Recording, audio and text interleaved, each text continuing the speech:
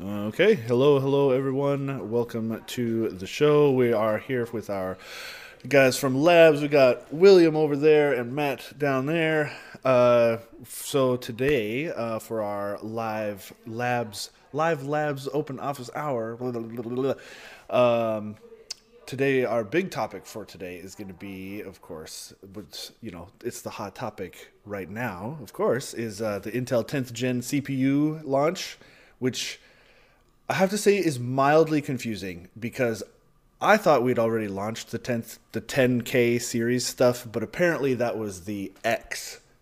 Like I think that's like Yes. the kind of the same issue we had what with the X99, X299 sort of thing. It's hmm like the not quite like workstation Xeon style. It's like a weird in between consumer grade workstation server, right? High Yeah, the end desktop. yeah, Oh, that's it. The HEDT. high end desktop. That's Yeah, right. yeah. So it is then in a similar track as the X99, X299, that series of No, CPUs. no, these Well, are that's these what are the the consumer ones now. So yeah. What had the launched was those. That yeah, it, was it was it was like the 10980, those kind of things. The X299 stuff launched, I don't know, 6 months ago or something like that. And those aren't Okay. 10th gen. Those are like How? fourth gen or fifth gen of that line or something like that. And then we've had laptop 10th gen has been out for a while, and now it's the desktop consumer 10th gen that is out This. now, which is a little bit confusing because some of the model numbers we've had the 10900X for a while because that's the X Uh series. Now huh. we have the 10900K. So, and X's and K's don't look at all alike. No, So no man. one's ever going to confuse any of and those. that was This is 10 series. This is 10th gen. So, Yes. you know, Well, in the X series don't series even and have like generations are a different. well, in the X series there's no like we call them like the X 10,000 series, but that's just our yeah. own internal monkey. Like there is no differentiation from Intel. Like you go to like the Intel ARC page, Thanks. it's just X series, and it's just all of them. Thanks, guys. Yay. Yeah, this is truly the darkest timeline. I have to say. Like, why? Why? How is it that we've gotten ourselves Well, to I this mean, point? honestly, I understand some of it. Like my impression, I don't know if this is an official thing, but my impression is that Intel's trying to get their model numbers to actually make more sense. It's just a little bit confusing now because it's not what we're used to. But Uh I huh. believe, at least my gut, is that like the 10900K and the 10900X are supposed to be roughly equivalent in performance. So it's Okay. not about like differentiating like these two lines as much as it is trying to get across to people the actual performance of each one.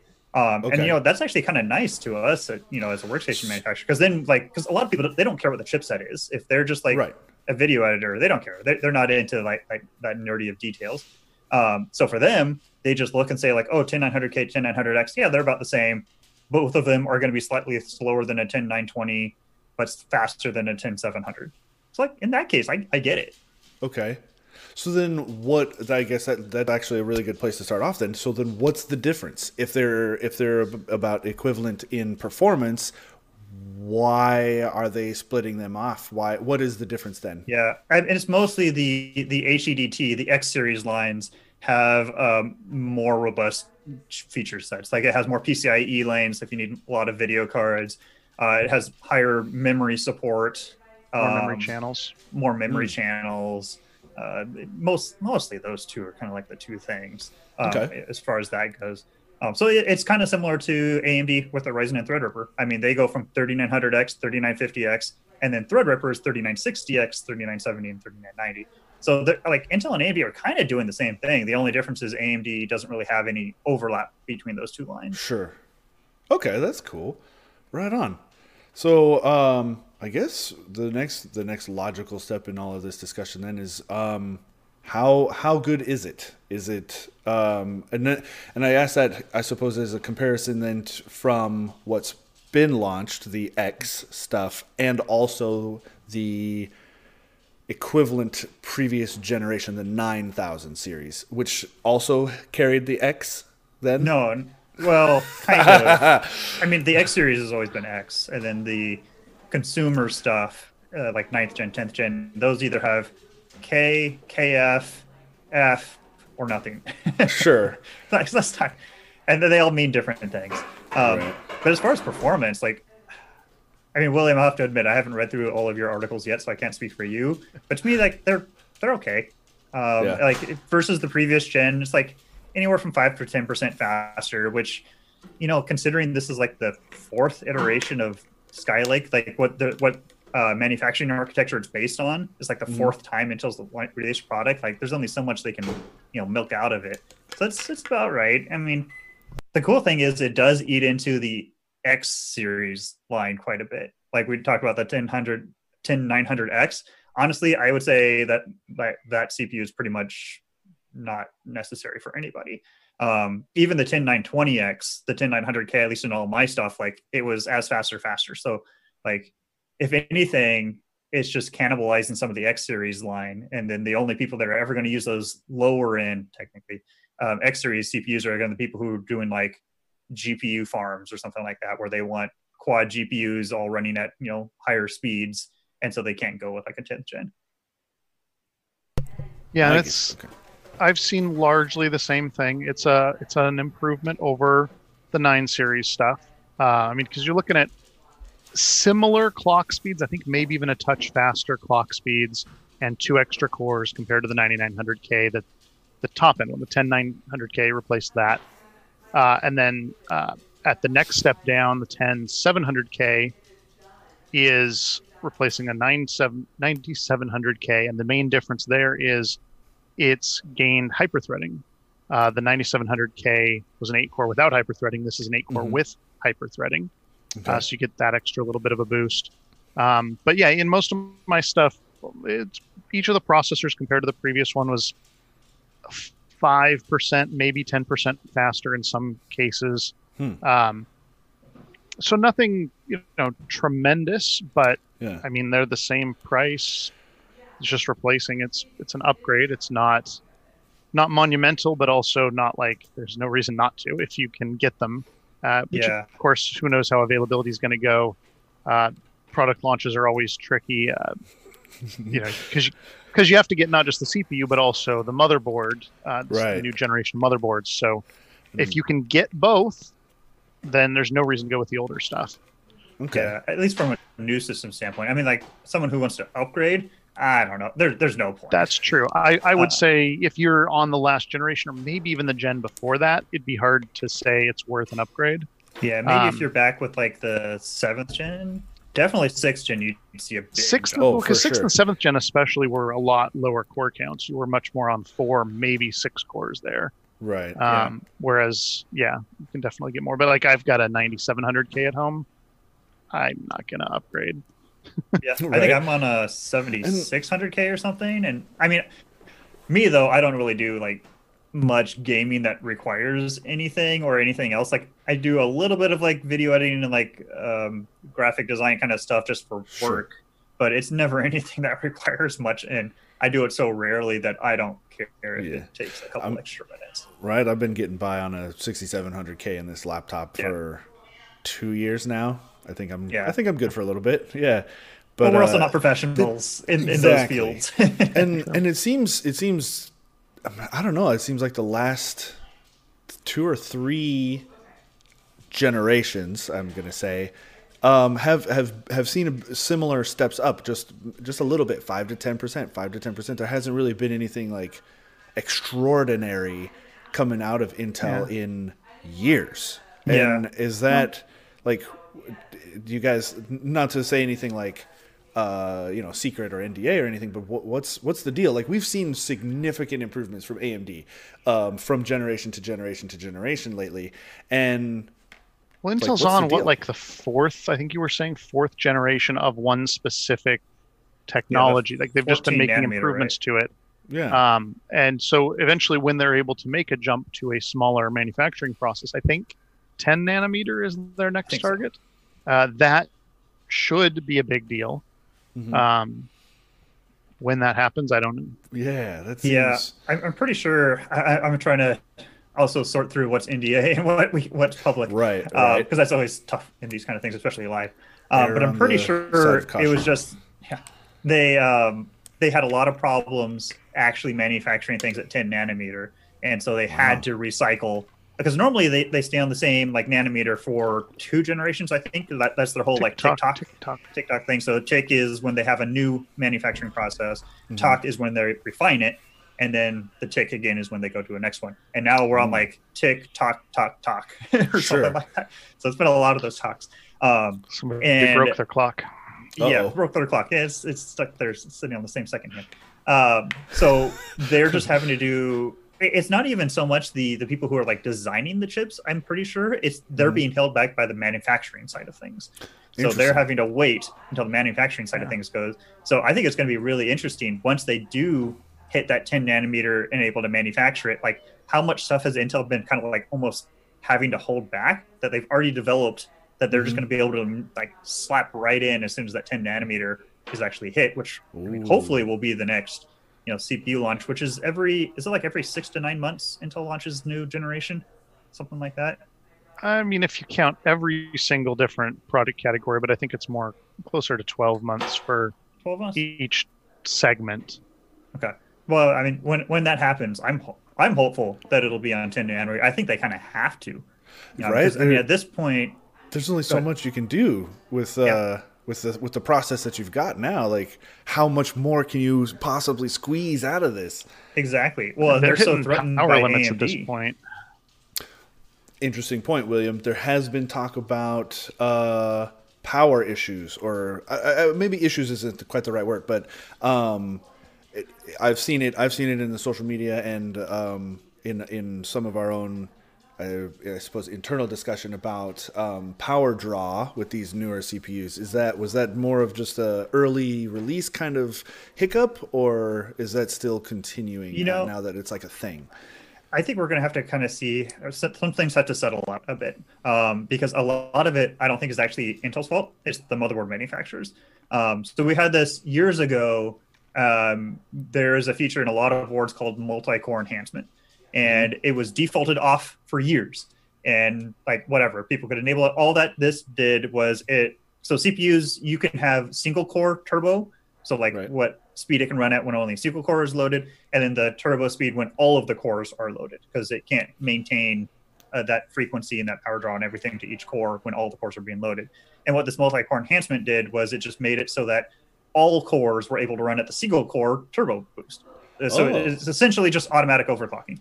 And a couple of years ago, a lot of board manufacturers decided, we're going to have that enabled by default. Like auto now means enabled, not disabled.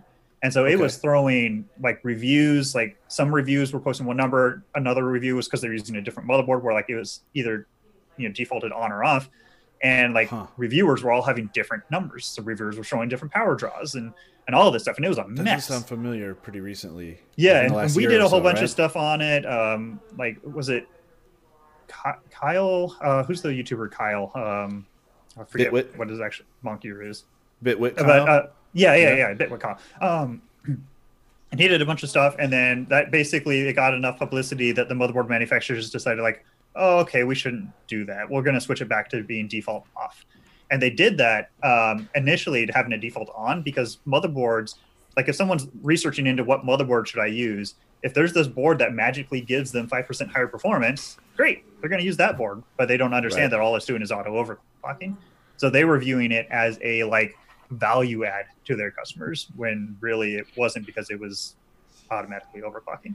And so now we're getting, I think we're seeing kind of similar things. It's not that one feature anymore, but what we're having, or what we saw, was that motherboard manufacturers aren't following Intel's power limits. It's PL1 and PL2 limits. I think it's PL1 is like long-term power draw, and PL2 is like spikes. So when you launch an application, like it's going to spike your usage for a second. And then like how long it can stay at those higher power draws. And motherboard manufacturers were just ignoring Intel's specifications and just setting it to like crazy numbers. And it's an interesting topic because a lot of that power draw stuff is limited by the motherboard quality, like the quality of the voltage regulation. Okay. And technically, if the motherboard can handle it and your cooling can handle it, great. But at least where we view it, from us at Puget Systems, is we would rather the default be stock and then let people overclock rather than like essentially auto overclocking and then having to set it to stock. So like all of our testing, we went in and we manually set those power limits back to what Intel says they should be. And honestly, it wasn't even much of a performance difference. Like I know, William, you saw a little bit in some things. I saw like 1% or 2%, and it dropped the temperature from being 100 Celsius, the basically throttling with a nice Noctua cooler, to being just fine. And so some of that too, it's like those removing those limits doesn't even really get you much. I don't know if you have anything to add to that, William. It's been a big summary. It's weird because there's just so many things. We're limiting clock speeds, we're limiting power draw, voltage, temperatures. There's a lot of these little factors, and if you remove the limit or increase the limit on one, you're just going to run up against a limit on another. And so we went from instead of running into power limits, we're running into thermal limits. And okay, thermal limits are a fine way to do it too, but just the fact that different motherboard manufacturers were using different standards, their own versus Intel's, it was causing a massive confusion here on our end for a while and whatnot. So, just stuff you have to deal with in this industry. That's curious. Is there I imagine that they're just allowed to do that. Like there isn't any sort of regulatory thing where do they all come together at some point and say like, look, okay, guys, we're all going to do this, and like, is that like an IEEE thing, or like these kind of settings, like they're intended by Intel to be settable and adjustable. Like that's kind of their purpose. I think the difference is it's almost, I don't want to say it's a marketing thing, but it's how misleading is that motherboard manufacturer willing to be almost? Like if they say like, oh, this motherboard is capable of it and it defaults your power limits to this much higher, like that's great, honestly, to me. I'm fine with that. My problem is always when people do those kind of things and make your system run outside of spec without telling you. Yeah, if it's an advertised feature, great. Yeah, or when auto is, you can't tell. Auto, does that mean it's on? Does that mean it's off? It's not a standard thing across different brands. And I'm sure Intel probably can exert some influence on motherboard manufacturers when it comes to stuff like that. But no, there isn't a regulatory board or anything that can force stuff. Yeah, I kind of wish that there was something for CPUs like RAM XMP profiles, because like you plug in RAM into your system and it'll default to the JEDEC timings, like the default baseline timings that like are great. And then there's these profiles called XMP profiles, which I think they're just like supposed to be extreme performance something. Probably. I don't know. I don't actually know what it stands for. Something like that, yeah. And those profiles are basically auto clock or auto overclock settings. So you just say, I want to use this XMP profile, and it goes and it does. And those settings are like certified or verified by the brand, the manufacturer. So like Samsung and Crucial and Kingston and stuff, they all have it like these are built into the RAM modules that you can just say, I want to use this XMP profile. And I wish there was something like that, and it was like built into the motherboard in that case, where they know, like Asus or Gigabyte, they know that their motherboard is able to handle these power limits. So you just have a profile for that like higher power limit, and then like it's still your problem to deal with like the cooling and the what happens because of that. But that way, at least it's like it's clear, and like XMP is so widely used now, at least in like the enthusiast community, that everyone knows what it is, and a lot of those people just use it. And if they could make something like that for like this power draw and turbos and all that kind of jazz, that'd be awesome. That'd be pretty cool. So we do have a question from chat, in particular from Don. Did either of you have any standout performance results from the 10900K? William? Not hugely. The best one, so we did 5 articles, and I've done a little bit of testing on other things, but the one where it did the best was Agisoft Metashape, which is a photogrammetry program.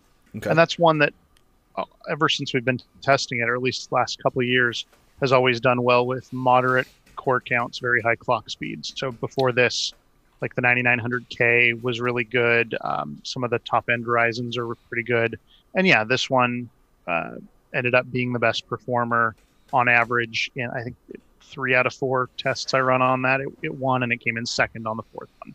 Nice. So that's probably the best spot. But again, it only beat out the 9900K by around 5%. So it's not dramatically faster, but yeah, it's good. Okay. Yeah, that's about what I saw too. It's those applications that can't benefit from a lot of cores. For me, in like the video and photo industries, it's like Photoshop and After Effects. Those ones, like I saw, I think maybe up to a 10% over the 9900K.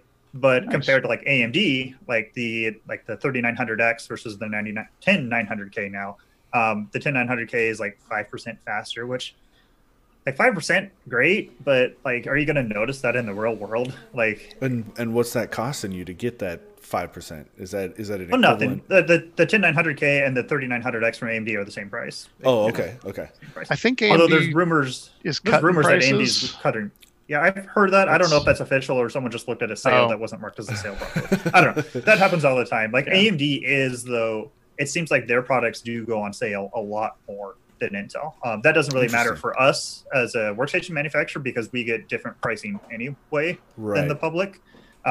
So I think some people also like look at our products or whatnot, and they see that we recommend the 10900K when it's only a few percent, but it's $100 more expensive because they're looking at some sale. But again, that pricing Right. doesn't really apply to us.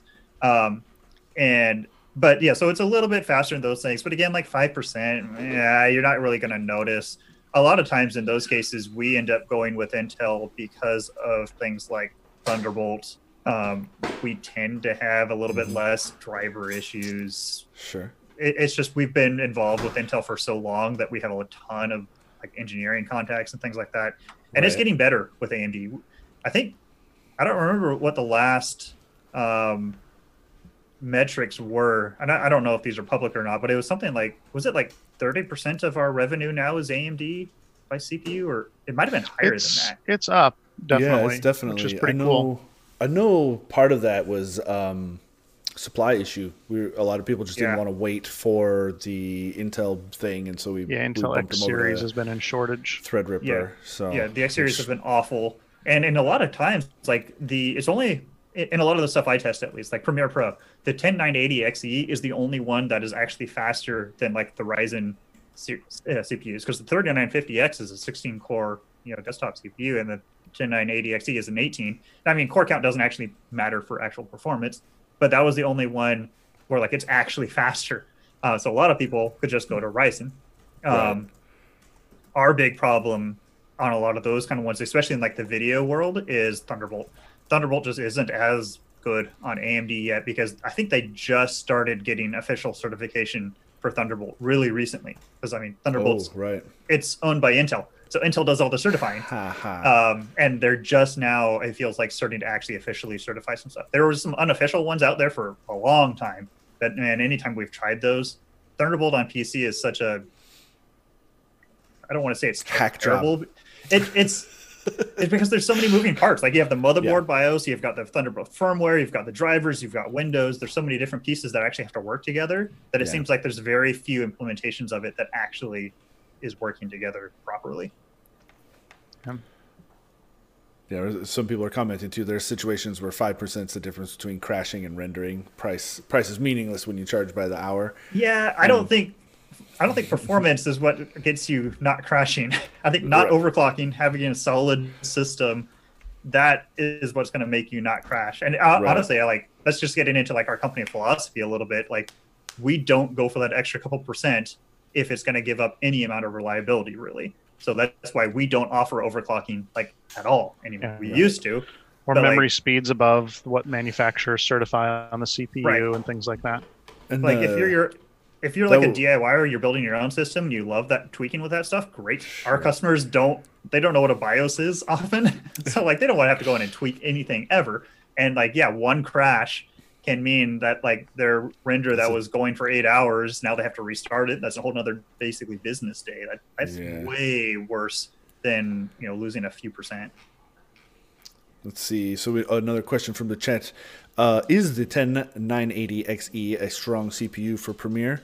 Or would you do something else? Ignore price, NVENC encode good enough, and there would be 5 to 6 NVMe drives. PCIe lanes is an issue. I mean, if price is no concern, go Threadripper. It's a little bit faster. I want to say that the 24 core Threadripper, that's the 3960X, it's a good chunk faster for like exporting. But you said Invent is okay. So I'm just going to finish my thought. So it's a little bit better. It's a tiny bit better for like live playback, which I think is why you would, if price is no object, you go for that. The 32 core, the 3970X, it's like 1% more. So I don't know if I'd invest in that even if price is no object. And then the 64 core is worse than those two because you add too many cores and like the frequency gets lower and then things don't scale properly. And so it's not as good. So if price is no object, you can go that way. The 10980XE though, it's very, very close. And so again, if you want something like Thunderbolt, you want to stay on an Intel platform for whatever reason, then yeah, the 10980XE is great as long as you can get it. I mean, we've had supply issues for a long time, and we're working directly with Intel and vendors, and like we get special allocation essentially, and like we have huge problems getting a hold of those. But if you can, yeah, it's absolutely great. You mentioned NVENC encoding. I'll just throw in here that, like, if you're not aware, that is actually an official thing now in the 14.2 version of Premiere that came out like 2 days ago or 3 days ago. Oh, so that's out of beta now. That's like a thing. Yeah, it's out of beta now. So it's really cool. I need to do a bunch of testing for that. Yeah, I remember your beta testing was showing like 50% improvements and stuff like out. It just it was like 3 or 4 times. That's nuts. 4 times faster. Crazy.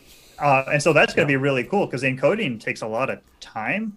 And if you can do it on the GPU now, and a lot of times people are worried about quality loss because hardware-based encoding is technically always going to be lower quality than software, which just means on the CPU. But man, we did a bunch of testing and I didn't see any difference. I mean, it's possible at like really low bit rates, like if you're trying to not use YouTube to like if you're uploading like to your own like system that needs insanely low bit rates, like maybe you'd still go software. But man, it looks really good in terms of quality and speed. And yeah, at that point, then you don't need as much CPU power. But it's not yet there for decoding. So like actually like playing things in your timeline, your GPU is not being used. That's still CPU. But once you get up to like those level of like the 10980XE or the Threadripper, it's going to be about the same either way. Hopefully that answered the question. Yeah. Let's see. I think that hits it for the chat. Let's see. I found my AMD builds are not quite as fluid when working in Premiere. 9900K seems smoother. Have you seen evidence to back that on your end? It most likely, I'm going to take a guess here, that you're working with like H.264 media. And that's probably because the 9900K has QuickSync. And that's used to do that decoding of H.264 and HEVC codecs that I was talking about a little bit ago. And so, yeah, it can help quite a bit in those kind of things. So that's probably what it is. If you're using some other codecs, oftentimes that kind of stuff comes down to people have like RAM that's running above spec and it's not as stable as they think it is. Like you can run memtest, you can run AData, whatever, and it can say it's fine. But that's not always reflective of actual like reality in these real world applications. So I would say double check, make sure you don't have any sort of overclocks. You're running everything at stock speeds, even if it's just temporary as a troubleshooting step, and see what you go. Because the 3900X and the 9900K, which I think that's what you said, should be pretty darn close. It's just with H.264 and HEVC codecs that the 9900K is going to be noticeably better. So I'm curious, so in a similar vein to Don's question earlier about standouts, was there anything about the testing that really was kind of weird or that stood out to you guys, like something unexpected, I suppose? It was a pretty boring launch. Like you'd even see, like if you go on like Reddit or whatever, like there's not a lot of talk about it because it's really just like a refresh at this point. So refresh that requires you to buy a new motherboard. So yeah, it was kind of I don't want to say ho-hum, but kind of it was just a very minor launch. So I don't think there was anything really surprising. The power stuff was the biggest like hurdle that we had to deal with during our testing, but that's not like a performance thing. Yeah. William, you find similar? Yeah, pretty much. Trying to think.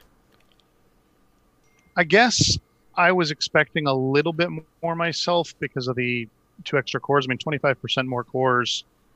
If you just look at the raw numbers, not actual performance, should have been more like 20-25% faster, even if Sure. in some applications and things where it was well threaded. And I guess we saw that. I saw that in a couple places, like CPU based rendering, like ray tracing, is really well threaded. So that did see substantial jumps.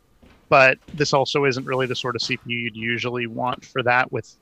In the same price range, you get better performance with Ryzen because it's got even more cores, and you can get way better performance if you're willing to spend more on Threadripper. So there's some stuff like that.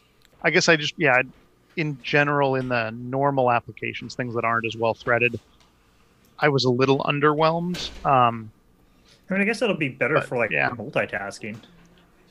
I mean, Yeah, that's the thing that like we never do in our testing because it's impossible to like. That's true. It's The hard. very nature of multitasking is that it's going to be different for everybody. Yeah.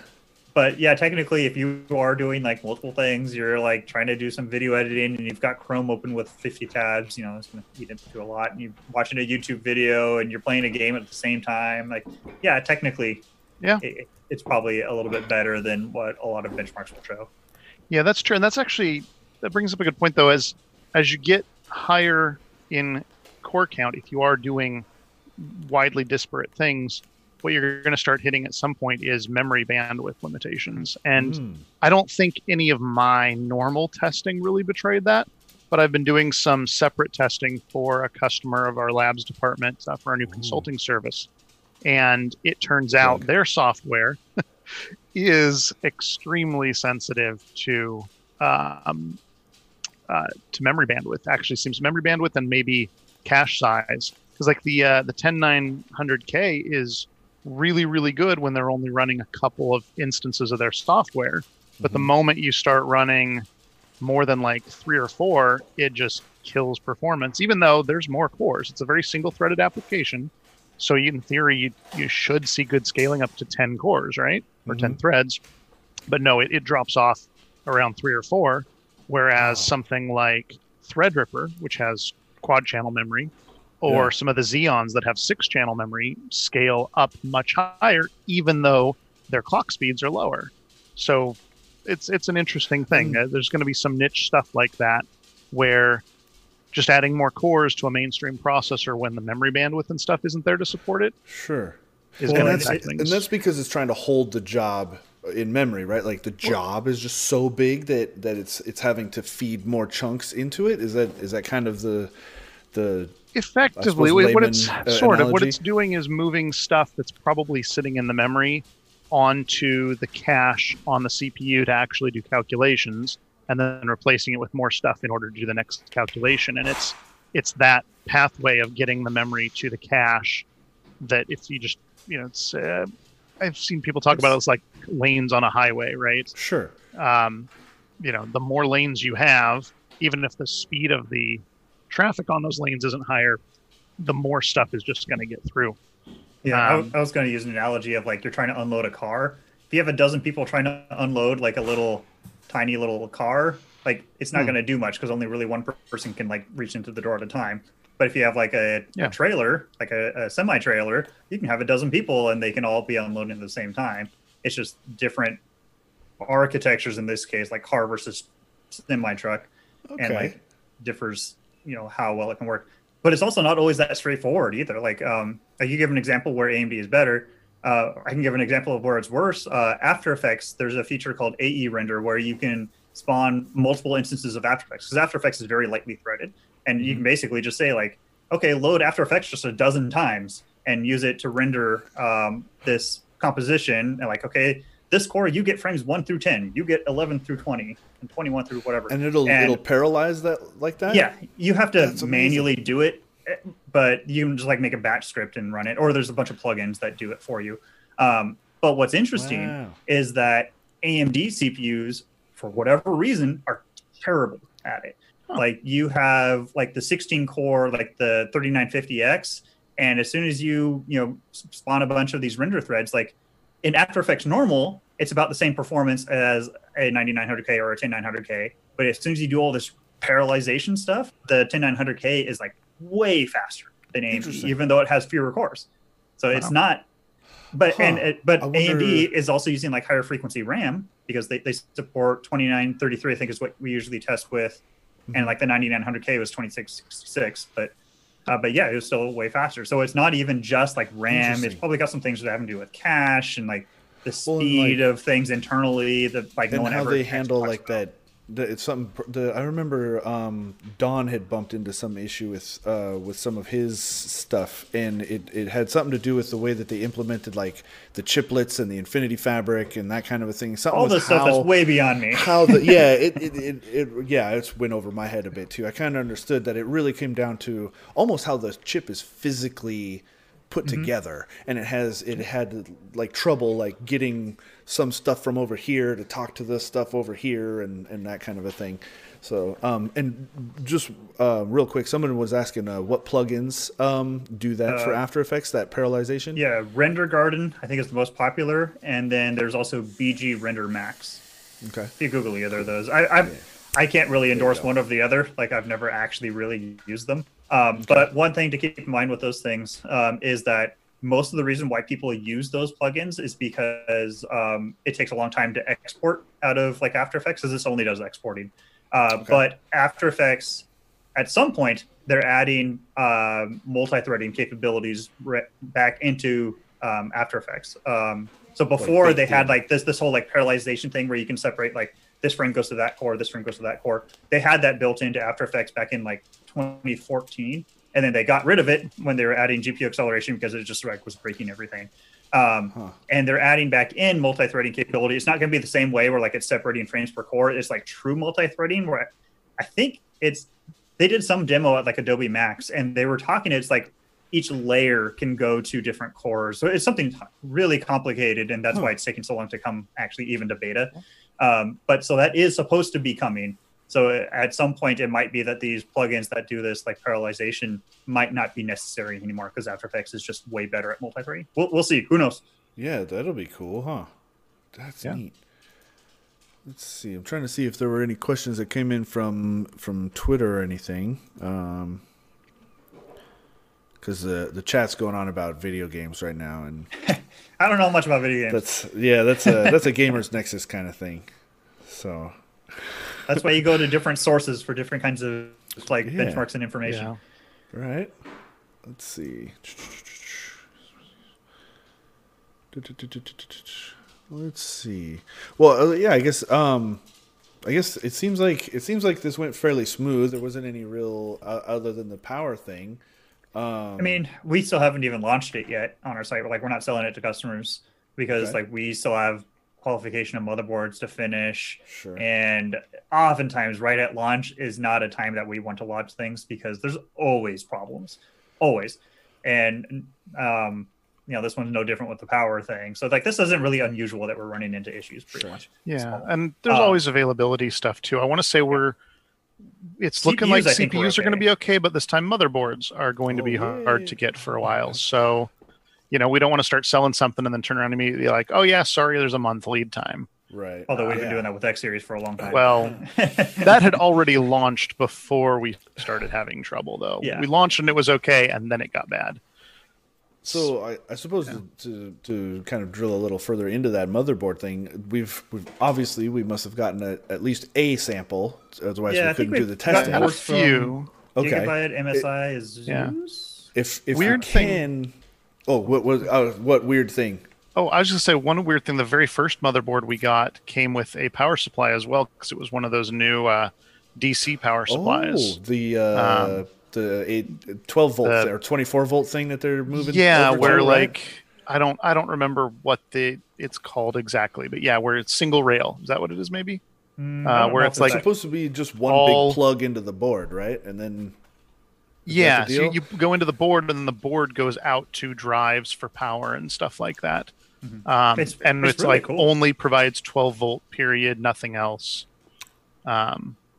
So it was weird. It was kind of interesting to Did you use it? Hook that up. Yeah, we did that for like we didn't actually do our final testing on that, but we did some like early stuff. Okay. The final testing we did on one of the systems that our product qualification team is using for Yeah, that's qualification. the Gigabyte Z490 Vision D. Vision D, the replacement for the Designator. Yeah, this other one I don't remember even what brand it was or anything, but it came in like a month earlier, so we tinkered around with that a little bit. It was just, it's very strange having. I mean, the 24-pin motherboard connector has been the same for ages. I mean, it was 20 pin and then went to 24, I think, at some point. Yeah. But like, it's been a couple decades, and this was just such a weird difference. And then having cables going out from the motherboard to like SATA drives and stuff. Well, I bet I thought is that eventually we're not going to have those kind of external drives. Everything's going to be like M.2.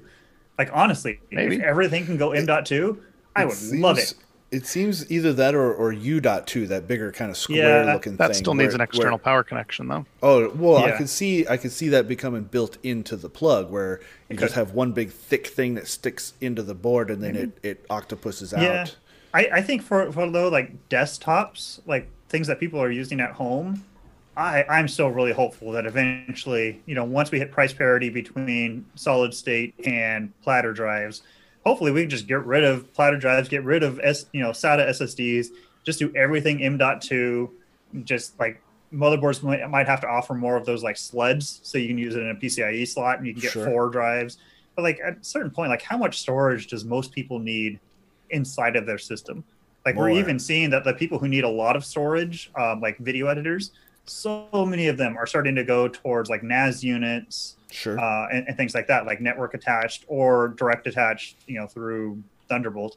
And it's a better storage solution, in my opinion, because it separates your storage from your computer. So if your computer catches on fire, it's okay because your data is still fine. Yeah. And like network speeds now are so fast, like 10 gigabit networking, that's plenty for most people. And the people who do need faster than that, like they're probably going to have specialized solutions anyway, because anything that they need that high of speed, they're going to have huge storage capacities. They need hundreds of terabytes. That's a whole different level of issue you're solving there at that point. Yeah. So I think Intel is, again, this is not like any insider information, but just my own gut. I think they view that soon most desktops are going to be sold with just M.2 drives. And I get that feeling because I feel similar, because didn't they? It was around the beginning of the year, their newer. Maybe it was an Optane thing or a PCIe SSD. Well, they came out with a new like P660 or something. I can't remember, some high speed drive, and it's PCIe 4, and it's like they're already jumping, like leapfrogging their own stuff, because you can only get PCIe 4 with AMD, right? But it's clear that that's the path is for high speed storage and things like that is going to be M.2 PCIe and that sort of. Well, because that's the only way you can do that high speed, really. Because the problem with SATA is you're going from the drive to a controller on the motherboard, then to like the CPU or the chipset. NVMe allows, or PCIe allows you to go from the storage drive through its own controller, so they can tune those controllers specifically to that drive, then directly to the CPU or whatever. So you're removing the like what might be a good controller on the motherboard, which might be a crappy controller on the motherboard, to now the storage drive, they can control whether it needs to be a high quality controller or not. And so, I think that's just the only way we're going to be going as things are getting faster and faster. Like we're up to drives now you can buy that are like 7 or 8 gigabytes a second. Like that's insane speeds. That's cool. And like, honestly, those speeds, a lot of those NVMe drives, no one needs those speeds, like at all. Are you going to notice the difference? No, not at all. Like, yes, I can launch Chrome 0.01 seconds faster. Great. But so many things, I think to be able to really fully realize the performance gains with those things, we're going to have to see a complete rethought of how people are like creating applications almost. Because my understanding is a lot of that launch time now is not reading that data from your hard drive, it's unpacking it. It's kind of almost like little zip files, your exe is. So it's got to read it from the drive, the CPU has to unpack it, and then it can actually execute stuff. So I think the next thing we're going to have to see is where that packaging becomes less compact It's kind of like with video editing, you have codecs that are really compact, but it's really hard to process, or larger things, you get larger file sizes, but it's a lot easier to process because it's not having to like unpack those things.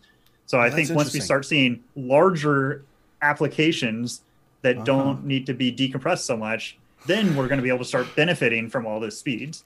So that's why Call of Duty is 200 gigabytes now. Is Maybe it's faster to take or they're up just more really space. lazy, or they just have ridiculous size textures that are uncompressed. Hey, come on! If Mario, the original like NES Mario, could like share textures between clouds and the bushes, which is the same thing, they're just a different color, just recolored. Like, come on, you can be more creative with your textures. I remember, not to get off topic, but I remember there was a game years ago that the developer got blasted because they used uncompressed audio files for like game sounds and stuff, and it ballooned the storage space for the game because of it. It's like, you guys can compress your textures and this and that, but you're going to use these raw like OGG files or something like that. It was and it was just like 45 gigabytes instead of the 12 it could have been or something. I just remember that was kind of funny. So to go kind of rewind back to the motherboard thing, since we do have a few samples, is there any one of those necessarily that stands out to you guys as being better than another? And I suppose maybe a little peek at what it is that we're looking for when something like this happens. A new chipset, a new half motherboard stuff comes out like that. That's always a funny one when people ask us about motherboards, because it's such a different, our requirements and what makes it a motherboard good for us is very different than someone building their own system. Sure. Like for us, like there's some things we know we want and we need. Our customers, we want Thunderbolt is a big thing. Right. Wi-Fi is basically required. We found that if our systems don't have Wi-Fi, people just assume it has Wi-Fi and then they're upset. Even if we say no Wi-Fi, it doesn't matter. Right. So Wi-Fi and Thunderbolt's a big thing for us. Oftentimes we have to look at the PCIe slot layout, because like if you're building your own system, you're like, that's not optimal, but whatever, I'm only putting in a video card. We have to think like, okay, well, we want to be able to handle 2, maybe 3 video cards. We have to think of all the different kinds of configurations. And probably one of the biggest things for us is something that matters nothing to like a DIYer, and that's the relationship we have with that manufacturer. So we've been doing a lot of work with Gigabyte over the last, I don't even remember how many years. And a lot of that is because of how good of a relationship we have with them, and like how good of a relationship we have with their engineering teams, because any motherboard is going to have problems that come up. Sure. But when we can go to them and say like, hey, we noticed this problem, and they can give us a like beta BIOS in like a day or a week, and then it goes like live like the next month, like that's awesome. That's huge for us. Versus like some other brand X, where we tell them, hey, there's a problem, and there's just crickets. Like it doesn't matter how good that motherboard is on paper. If there's a problem and we can't get it fixed, that's awful for us. Yeah. So for us, I think right now Gigabyte is by far our like recommendation, but again, a lot of that is because of our relationships. Yeah, I mean, I've only at least had hands-on 2 motherboards: the Vision D board, which is a Gigabyte, and the one that was in the qualification system, and then that other one that I can't even remember what manufacturer it was, with the 12-volt power supply. So we don't actually Asus one over your shoulder. That's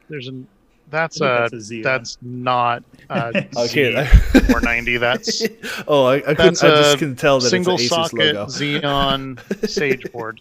Oh, never mind. So we're not usually directly involved with things like picking motherboards. They'll like a lot of times the product guys, when they're looking at a bunch of board options, will ask us like, hey, for the systems you envision seeing these CPUs in, what features do your customers need? Like, obviously, if it's going to go in a video editing workstation, Thunderbolt's a high priority. If it's going to go in a GPU rendering system, then a lot of GPU support, 3-4 GPU slots is going to be important. So we'll give feedback and input like that, but product qualification are the guys who are the ones that actually get their hands on maybe a dozen motherboards or half a dozen or whatever, and check them out, look at them in person, test them, and then eventually qualify 1 or 2 that we're going to carry. Sure. So You get Josh on sometime if you want that question. Okay. Yeah. Well, I mean, I suppose a little further down the line that actually would be a good idea because, yeah, that would be important to kind of get an idea of, especially again, brand new chipset launch and that kind of a thing. It would be a good idea to kind of get an insight into just how that works. And yeah, if he's comfortable being live. Yeah, I mean, we work at a tech company, a computer company. There's a lot of people that are very introverts. Hey, yeah, there's a reason a lot of us aren't customer facing. So right, I've never had a customer facing role in the company, and that's why. And now, of course, I'm on podcasts and stuff all the time. Right, very different. Wow. Yeah. Oh, dang it! I had a thought and I lost it. Nuts. Dang it. Oh well, it'll probably come back to me. It's okay. Let's see. Anything else in here? This and that. Oh, this is a little more future thinking, and maybe just guesswork at this point. But do you think Intel will continue this sort of iterative, 6, 7, 8, 9, 10 with the 11th when they finally get 10 nanometer, or do you feel like maybe it'll be a whole brand new it'll be 11th gen. You think? Yeah. Well, because I mean, like that's normally their thing with their TikTok. I mean, ever since it was first gen to second gen to third gen, it's been that. And like, I don't even want to guess what first gen was. First gen was probably like 40 nanometer or something like that. We're down to 14. It was like we've made 286 huge strides. 286 days or no? I'm making stuff up generations. Here. Was it the I don't P4 know exactly was the when first they started. Gen, or? Yeah, I don't remember when they started actually calling it generations. I think maybe it was like fourth gen is when they decided, hey, we're going to switch over to calling it this generation rather than 40, 4000 series. Maybe that was when. But I remember the 3000 series. I mean, you could see and the 40 nanometers almost, like that's thick. Well, so the i7 900s, like 970 and 960 and whatever, I think those were the first core processors. Were 32 nanometer. 32 nanometer. So I'm assuming that would be the first gen of the core stuff. And we skipped. There was no 1000 because we went from like 920 to like 2600K, which I still think was like the biggest leap in performance like ever. Like I had like my second system I think I ever built was a 2600K system, and it was amazing. Yeah. Well, even the core series at the time was a huge jump over the whatever what they called before that. I don't even remember now. But yeah, that was big. All I remember is my very first system was a AMD Athlon XP 2500. Oh wow! Yeah, that was back in like high school. Yeah, and I just remember there were so many days where like I didn't sleep that night because I was just playing World of Warcraft. It must have been go to school the next day. It was the Pentiums. It was the core. Core series was when Intel took the performance crown back from AMD in like, I don't know, 2008 or 2008, 2010, something like that. AMD had been in the lead. Intel took it back, and then AMD's back now. Yeah, with a vengeance. Which super cool. I'm from every angle. I really like seeing it from. I mean, like what I think at least. Close to half of our systems now are recommending AMD.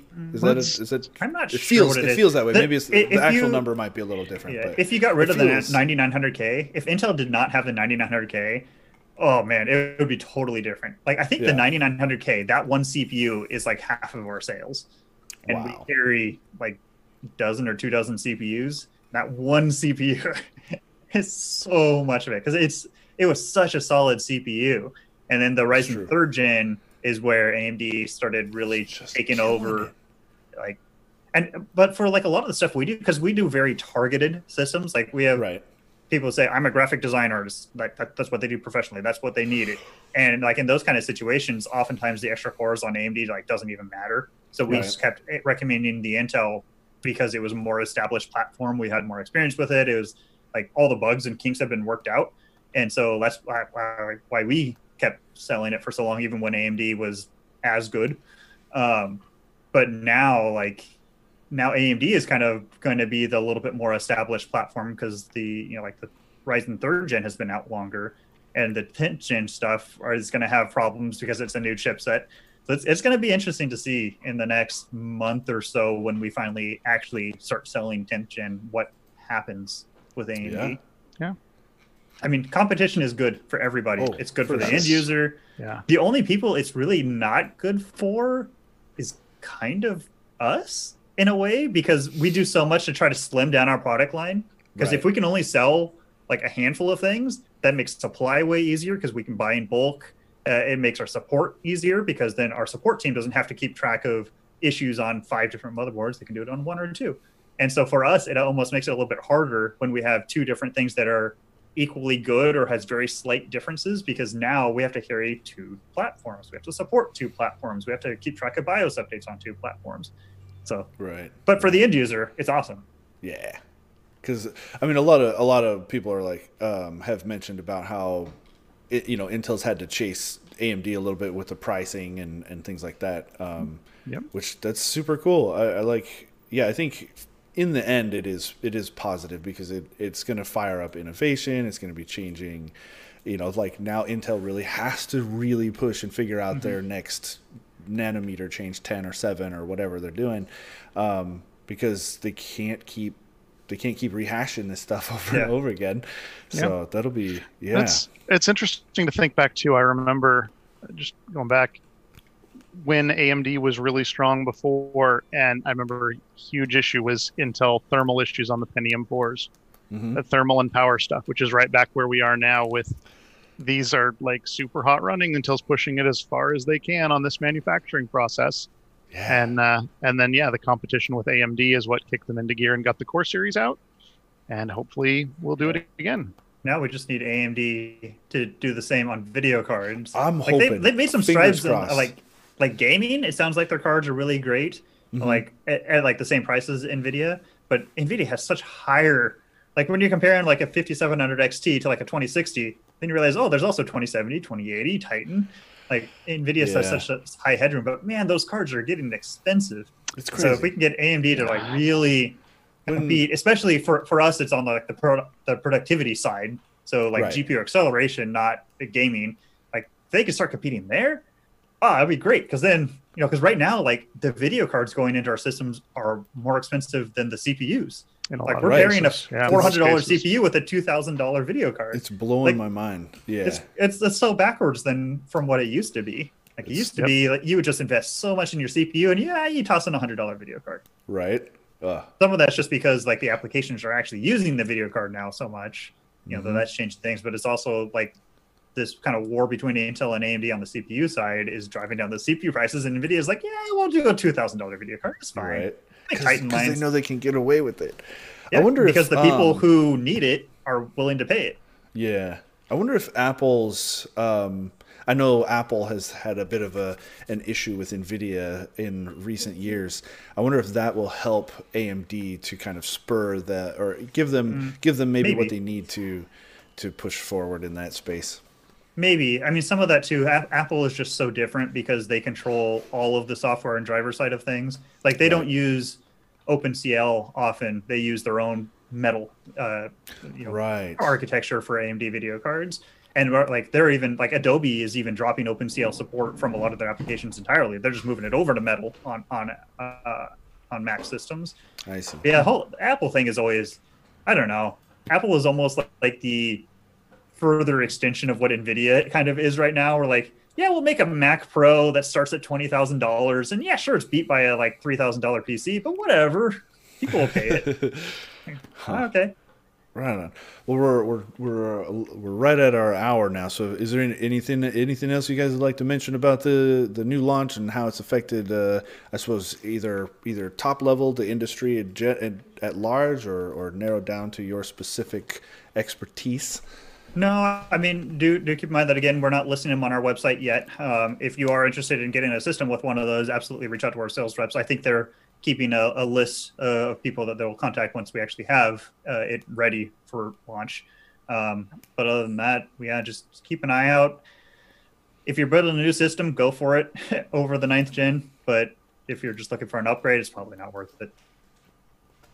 Yeah. Sounds about right. Okay. Well, all right. Well, thank you guys for taking the time out of your day and joining me Thank and you. the audience for this quick little peek behind the curtain into this new CPU launch. So, and thank everybody in the audience for joining us. And we do this Wednesdays is Workflow Wednesdays for industry expert Q&A sort of a thing, getting an idea of more of our customer base in that sense. And then every Friday at this time is a peek into the company and our lab's open office sort of hour, get you guys an opportunity to pick the brains of our internal experts. So follow the social media channels. We're Puget Systems pretty much everywhere except Twitch. I think it's just Puget Sys. If you're not already, you're missing out. So that's Twitter, Instagram, Facebook, and I know Matt and William both have a presence on Twitter and I'm sure elsewhere. No, not really. I don't do social media. in Only the Twitter internet. because I should. All right, and so it's good to follow them too because they always tweet out their newest articles like as they happen, whereas the company accounts are maybe a little bit behind on that stuff. So again, thank you guys, and we'll see you all next time.